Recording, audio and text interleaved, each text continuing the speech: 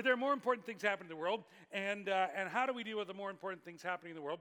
And we're talking about consistency. One of the things that derails us is just kind of the circumstance of the world we live in, and it kind of gets us off track from where we're going, and being consistent means having a set of things that we return to, a set of, practices that we return to that get us back on track, get us back on the right place and moving again, even when the world's a little crazy. So one of my experiences that I've had a lot of times in life, because I'm not bright, is let me just give you one of them, and maybe you'll get it. Maybe you've experienced this. So I have a friend who moved away many years ago, but we still get together on a regular basis. We're still friends, and he'll call up and say, and he's very busy, and he'll say, okay, and he'll name some date 6 months out. We're going to go skiing in such place. So save up your money. We're going to go there, and I'll meet you there, and we travel around. I go skiing somewhere, and we usually invite one of our kids or somebody to go with us. And so a couple of years ago, we took our wives for the first time, and we were skiing. And the first day it was kind of a place we met. I'd never skied before, and it was really icy and wasn't really, frankly, all that much fun. But during the day, it started snowing really hard in a winter where they hadn't had much snow. And by the third day, there was 18, 24 inches of really good snow. And so on the third day, we were skiing groom runs, which is kind of a waste of good powder, right? If you know anything about skiing. So I said, let's do some other ones. And I'm not a great skier, and he's not a great skier, so we get along fine. And so we decided to take this little side run that hadn't been groomed, and we're going along, and it wasn't too steep or anything. It got a little narrow down toward the end, and I realized that I'm picking up speed, but I'm in the powder, and it's fun. And then I realized I picked up a little too much speed, and a little more than I need and more than I can handle.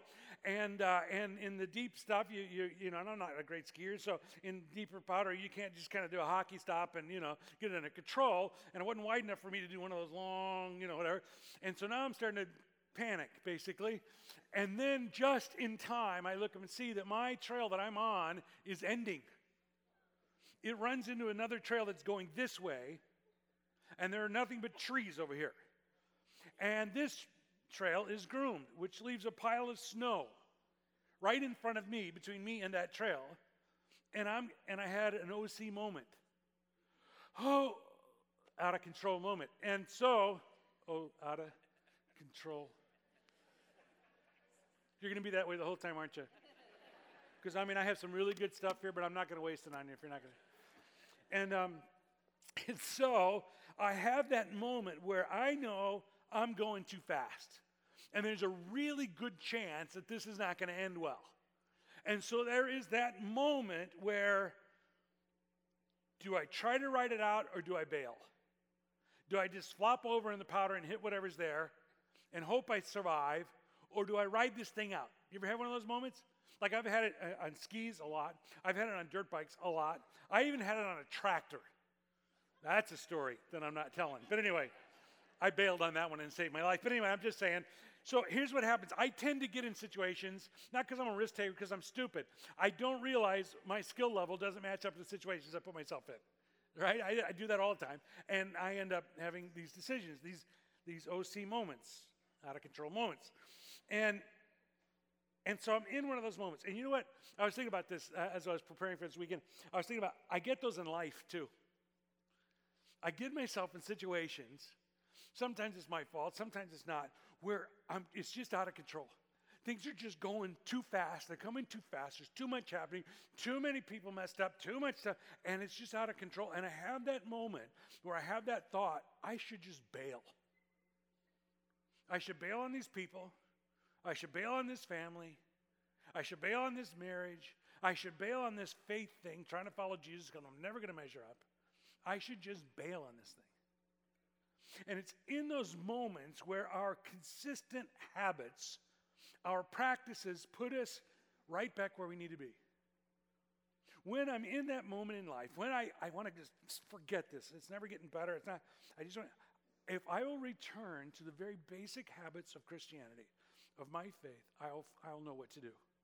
And today I want to talk about one of them. It's the most basic. You're going to go, yeah, this is church, duh. Of course you're going to say that, but it is, if I were to pick, we're talking about this series about consistency, because what you're committed to consistently is who you become.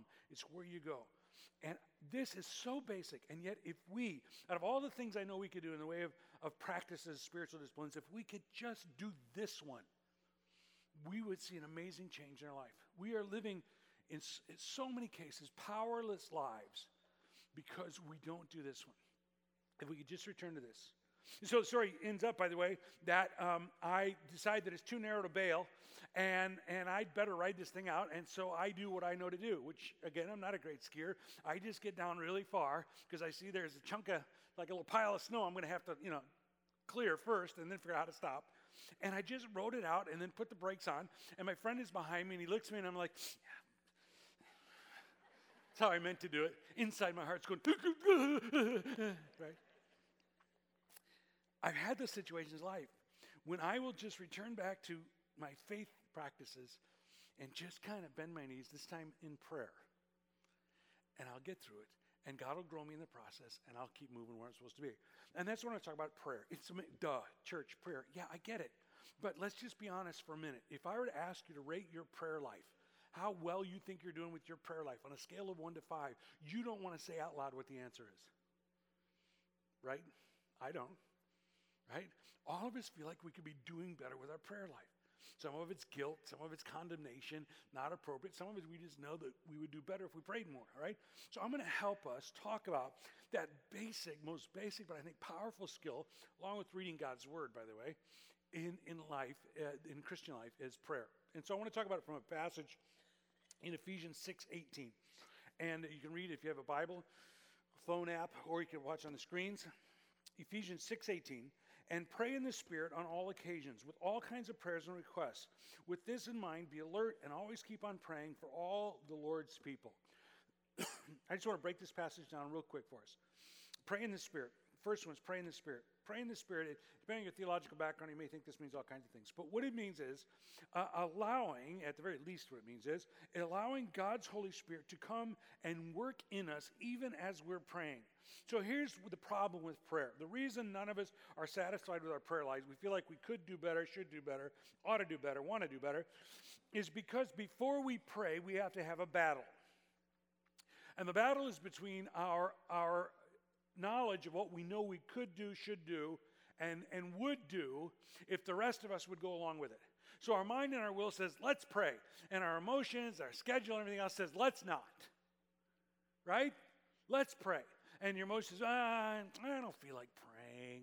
I get too much to do, and if I don't get this done, people won't like me. And so what we have to do before we even pray is we have to drag our whole self into prayer. And so one of the things I would suggest, if you're going to pray in the Spirit, is allow the Holy Spirit to help you drag yourself into prayer. And just say, Holy Spirit, I want to pray. I need to pray. Please help me actually pray. And so we ask the Holy Spirit, isn't it sad that we can't even go to pray without God's help? But it's okay. He understands. God, help me want to be with you. Allow your Spirit to encourage me, to give me what I need to move into prayer consistently on a daily basis. This isn't about God, thanks for the food kind of prayer. This is about you and God being together consistently, because that's, if we can return to that as Christians, this will sustain us. It will provide for us and will help us grow. But here's the problem. Oftentimes we don't feel like it. We don't want to do it. And so we have to kind of ask God to help us. Lord, help me get my whole self here in prayer. And for me, going to prayer means usually a similar time of day in the mornings, same spot usually. And for me, I have to pray by writing my prayers because I'm too distracted by just anything. It doesn't matter. And so I write my prayers. And so I finally drag myself in there. I don't feel like I don't want to do it. I got too much to do. Yada, yada. By the way, Dwight Moody, who's a great preacher a long time ago, would pray an hour a day. And then when he had a really busy day, he'd pray 2 hours because he believed that he was more effective having prayed for 2 hours than 1 hour. And it would help him think more clearly, make better decisions the rest of that very busy day. And so our emotion says stuff to us like, you're too busy, you don't have time for prayer, as if that's a waste of time, right? What I find in my prayer time is I see my relationships more clearly. I see the solutions to problem more readily. And my ability to just kind of evaluate what's happening in my life is enhanced in prayer time. And so when I have a busy day, prayer is not an interruption to that or an hindrance to that. It's actually the best way to address that. My mind knows that. My emotions don't. My emotions, when I get to it, let's get it done, okay? So when I finally managed to drag all myself with the help of the Holy Spirit into prayer, and then I began to write my prayers. But here's the problem. My emotions want to be the most important thing in my life. My emotions want to control my life. You know, way back in the day when I was a kid, there was this phrase, if it feels good, do it. Right? If it feels good, do it. Well, we all know that's stupid. We tried that once, right? Yeah, that didn't turn out well, right? And so our emotions are always wanting to be the most important thing. And by the way, we've even learned in our kind of therapy related, and I'm not opposed to therapy, psycho kind of babble kind of talk is that if I begin a sentence with, well, I can say about anything I want because you can't argue with my feelings, right? So we kind of use them as an excuse to get away with being big babies, right? Sometimes, not always, but hear me out. So I get over here, and if I can manage to even drag myself to prayer, then feelings are, it's like taking a little kid to church. Now, our church is great because we have a great children's program. I mean, we really do. We have a great children's program. They're knocking out of the park. We have more kids than we know what to do with. And we have more in the nursery. It's great than we've ever had. But the church I grew up in, they didn't always have children's programs at every service. So sometimes mom and dad had to drag me into church. You know, and once you finally get the kids in there, you get them seated, then what's the problem? They're not going to stay there. In my prayer time, my emotions are like little kids. Hey, look at me, look at me, look at me. And so I begin my prayers as I do every day. This is the day the Lord has made. I'll rejoice and be glad in it. And God, I can't wait to talk to you because I am so ticked off. My emotions just jumped out of the chair and jumped to the top of my list again, didn't they? Because they want to rule the world, at least my world. And so like a little kid, I take my emotions, put them back over here. We're going to get to you. Right now, I'm going to acknowledge who God is because that's where I need to start because he's the center of the universe, not you, right? So I have to just be honest. Because I type my prayers out, I have actually had to go back and erase most of my first paragraph of prayers on many days because I went from God to my emotions. God, so glad you're here. Thanks for this day. Now listen up because I've got a story to tell you, right? I am so upset. Erase, erase, erase, erase. This is the day the Lord has made. I rejoice and be glad in it. God, you are great, and you are good, and you are just, and you are kind, and you are all powerful, and yet you died for me. And so I have to reestablish what's important in the world. God is more important than my emotions. And once I've done that, then I begin to say what that means. Not only who God is, but what that means to me. God, because you're just, you don't let me get away with the stupidity and the selfishness that I want to. And because you're kind, you lead me into a path of righteousness instead of destroying me, which I probably deserve. And God's goodness means this. And I'm so thankful. And then I confess the truth about me. I've got the truth about God. I've got the truth about what that means to me. Now I've got the truth about me. Here's the truth about me. I struggle. I struggle with this and this and this and this. And I just want to acknowledge that, Lord. I'm sorry that I do that. Please help me do better. And now, Mr. Emotions. Let's talk about you. And by the time I've gotten to that, my emotions are not only not the most important thing, they may have even become a little more in perspective. Because when I walked into my prayer time, I thought I was the center of the universe, emotionally. I realized God's the center, and my emotions are just something that I need to deal with, good or bad. Sometimes they're good, sometimes they're bad. I need to come to grips with them. Now, as I do that, I not only drag myself into prayer, but I have to manage. It might be my emotions. It might be my imagination. You can't tell me how many times I've been praying and I start building something in my mind. Oh, if I built this, I was like, oh, time out. I'm talking to you, God. Sorry. I write down, build this later, and whatever it is. And then I go back to my prayer time because it's the most important thing in my life. It is the most. So one of the worst things that I could imagine is somebody coming to this church or any church week after week thinking that if they believe the right things on a mental level, that they are living a Christian life. You're not living a Christian. To be a Christian is to follow Christ. It's a relational thing. You need to believe the right things, but that's not the whole deal. You got to have the relationship, and that's what prayer is. It's an incredible gift that we get to come and relate to, communicate with, talk to God. Here's what it says in Jude 20. But you, dear friends, by building yourselves up in your most holy faith and praying in the Holy Spirit, the Holy Spirit will help us want to pray, be able to discipline ourselves to pray. But what's even more important, when I finally do get down to the emotional stuff, I actually need the Holy Spirit to help me know what that is really about. Because here's the truth about me, and I think a lot of men.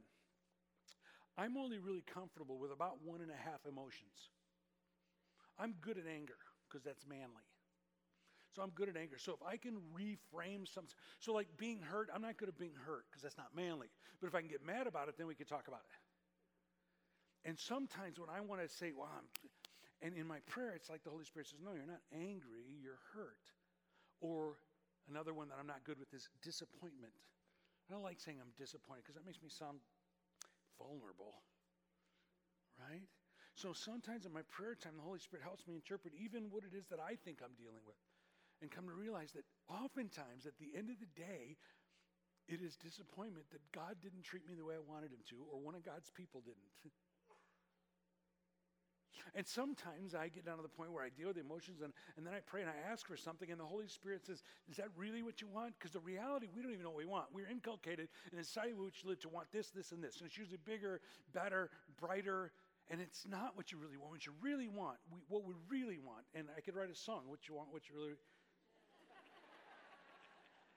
probably wouldn't sell. But what we all want is to be loved by God and to have a purpose that honors God on this earth, to make an impact for him. At the end of the day, that's what we really want. The other stuff is just gravy. That's what we really want. But we're so tempted to pray for all the other stuff. That's why we start with who God is and what that means to us and who we are. And then when we get down there, we're ready to do some deep prayers and deep understanding, okay? And so when we ask the Holy Spirit to help reveal those things to us, it's a powerful thing because the Holy Spirit knows what to pray for. And so the Bible even teaches that we can ask the Holy Spirit what it is that we should really be praying for, what the real issues are on the deepest level.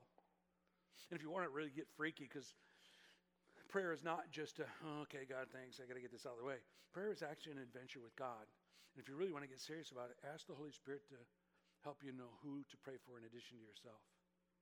Because the Holy Spirit might prompt you. You ever had this when you're praying and you just get this thought, I should pray for so-and-so. And it might be somebody you know that's going through cancer or struggling in their marriage. Or it might just be somebody you know. And just have this thought, I should pray for them. By the way, can I just encourage you to pray for them? It might be a prompting of the Holy Spirit that there's something going on in their life you don't even know about. It might even be a challenge on that specific day in which you just need to invite God into that situation for them. The Holy Spirit, see, this prayer thing is an adventure where you and God are mapping out this incredible journey of life in which you not only make it to the other end and see God's glory in heaven, but you impact people along the way and you build this great relationship with God in the process. So, that's all the first point. I have 6 more to go. Here we go. Pray in the Spirit. And then it goes on, the passage in Ephesians. And it says, on all occasions. So pray in the Spirit. Pray all the time and everywhere. Pray all the time. How can you pray all the time and everywhere? Brother Lawrence wrote a lot about this. The guy who used to wash dishes and make shoes. And he was a monk. And he talked about no matter where he was, what he was doing, he was able to have kind of an ongoing conversation with God. And I think this is about us having an open posture. So, let's illustrate it this way. So let's say, why don't you pick the 3 people closest to you? If you're married, it might be your spouse. I hope she or he's one of them. It could be family, it could be best friend, whatever.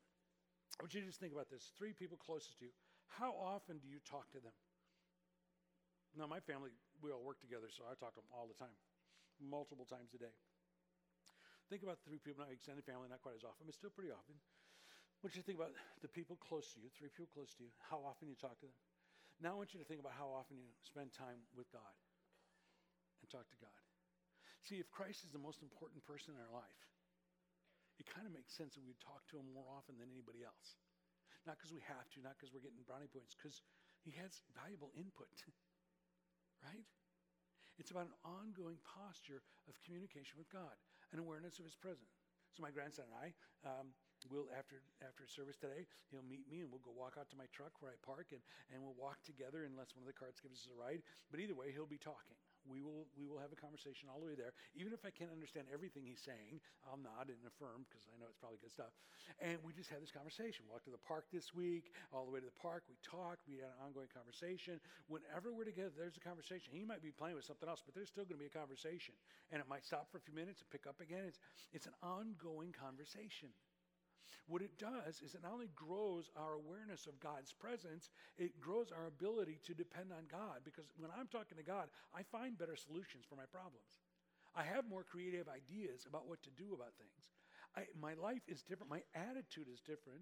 If you, like me, have major temptation on freeways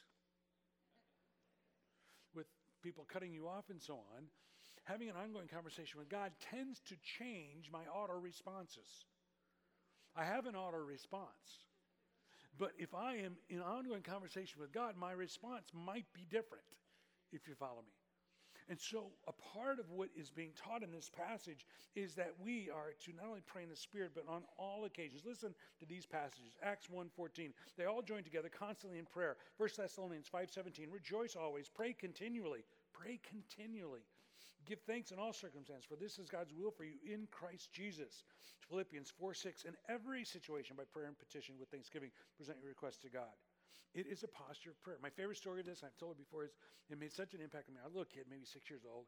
We took lots of road trips when I was a kid, and I remember sitting in the back seat watching my dad drive, and suddenly I saw him. He looked up into the rearview mirror, and he just said, "Oh, Jesus, oh, Lord, help him, Lord, help him." And what happened was that he had looked in his rearview mirror and seen an accident a quarter of a mile behind him, and it was a bad accident. And his auto response was to pray. I will never forget that. I was used to growing up here, my dad get in the car and go, "Lord, what a great day. Thank you for these beautiful color of leaves." Or "Thank you for the beauty of that lake, Lord." He would just say stuff like that out loud as we're driving around. And I thought everybody's dad was like that. Until I heard one hit his thumb with a hammer. His auto response was not the same as my dad. Who knew? When we're in an ongoing conversation with God, it changes our auto responses. It changes how we react because we're in this conversation with God.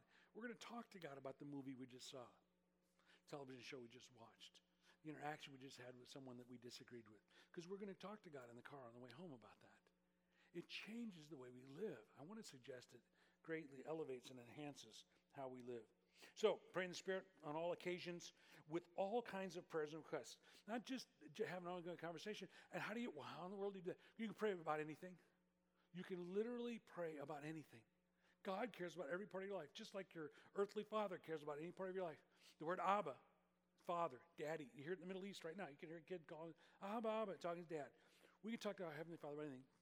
Connie and I were out of town and kind of out in the middle of nowhere a few weeks ago, and I was walking around and stuff, and went to get back in the car, and I couldn't find my keys.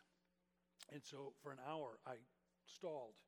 And I'm going to walk over here and look at this. I'm going to go over here and couldn't find my keys anywhere. I did not want to have to admit that I lost my keys. But after a long time, I finally said, "Lord, I need you to help me find my keys." And then I said, "Connie, I need you to help me find my keys." The second was more embarrassing than the first, frankly. And guess who found my keys? God and Connie, because it wasn't me. And so the next week, my wife comes up, and I called it the wrong thing last night. It's called a tile. It's a little electronic device you put on your keys. You can find them from your phone, right? But I think she's trying to sabotage my spiritual growth. Because I think she's trying to get me to depend on technology and not God. Okay? That's what I think's happening. By the way, I got a call yesterday, and guess who lost their keys? Guess who found them? Yes, I did. And guess who had a little tile on hers that had run out of battery? Life is sweet. But anyway, so does God care about my keys? I actually think he does. Is he going to make my life super easy? No, not necessarily. But I think God cares about it. I mean, it was out in the middle of nowhere. There was no way I was going to have any keys. We couldn't leave. It was a mess. I prayed. I'm not embarrassed to say I prayed because I think God cares about all of my life. Is he going to fix everything for me? No. But he might fix some things, and I want him to know about it. We can pray about everything. So when we think about this, I want you to listen to this passage from 1 Timothy.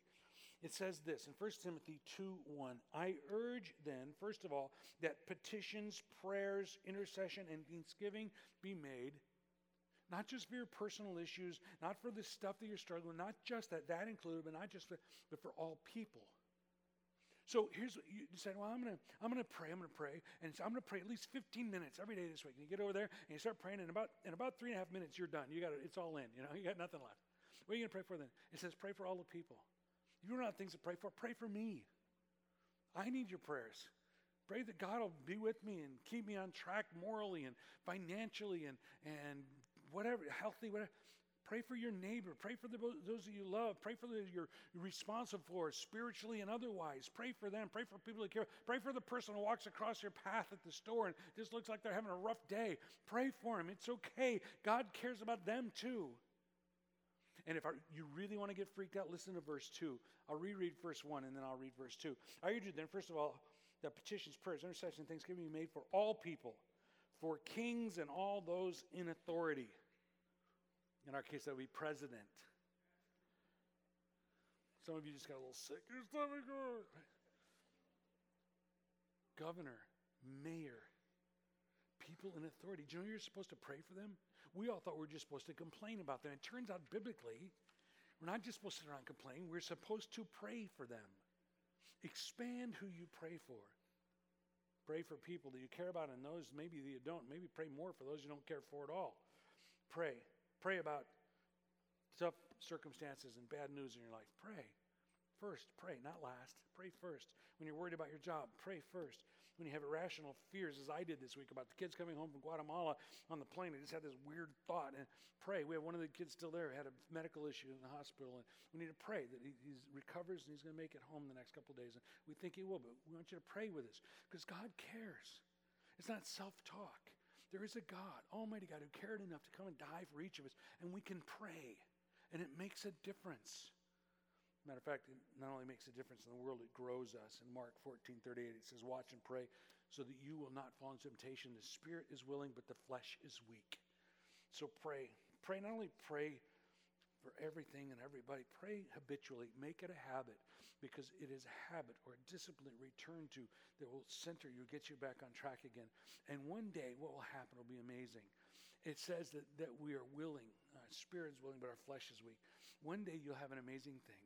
You will go to pray, and you'll be dragging your to-do list and your emotions and all the other stuff into prayer, and then you'll find yourself praying and acknowledging who God is. And you'll find yourself being thankful as you articulate all that God has done for you. And you'll find yourself relieved as you tell the truth about what you're struggling with. And then you'll find yourself unburdened as you begin to tell God what's going on in your life you need his help with. And then all of a sudden, those emotions that you've been dragging in here for weeks on end suddenly rise up and go, yay! I feel better. You see, we don't feel our way into acting. We act our way into feeling. Faith before feelings. And if I'd done this for a couple of weeks, those emotions may join me. You go, it does feel good to talk to God. It does feel good to know I'm on track with God. It does feel good to know that he's got a plan even in the midst of these circumstances. It does feel good. And you do that for a few weeks, you've got a new habit that is the most important thing you can develop. And if you do it for a few years, you've got a new life source that will sustain you for the entirety of your journey. And that's what prayer is. And that's what prayer is supposed to be. And that's what we're invited to. It's not a duty. It's not a chore. It's not getting brownie points. It's about growing in a relationship with the one who can change my life and direct it and guide it and empower it every single day. And that's why prayer is the key to consistency in everything in our life. Let's pray. Lord God, I thank you that we have this amazing opportunity to talk to the very one who created us. Not just to talk, but to interact with through your word. Lord, I am shamed to admit how often I take that for granted. And yet, Lord God, I have never, ever once regretted having prayed. No matter how hard it was to get there, and no matter how defeated I felt coming into it, I have never once looked back and not been glad I spent time with you. And so, Lord, I pray that we as Christians would not just nod and say, yep, prayer is a good thing. And that we would not just people who pray in crisis, but we would pray as a habit, as a daily discipline that keeps us on track, that keeps us moving consistently toward Christ-likeness and who you want us to be. And as we become more dependent upon this relationship with you, Lord, you are then free to grow us by your Spirit. And so I pray that you would enlarge our hearts. Lord God, that you would draw us near to you, and that we would take great joy in spending time with you. pray this in Jesus' name. Amen.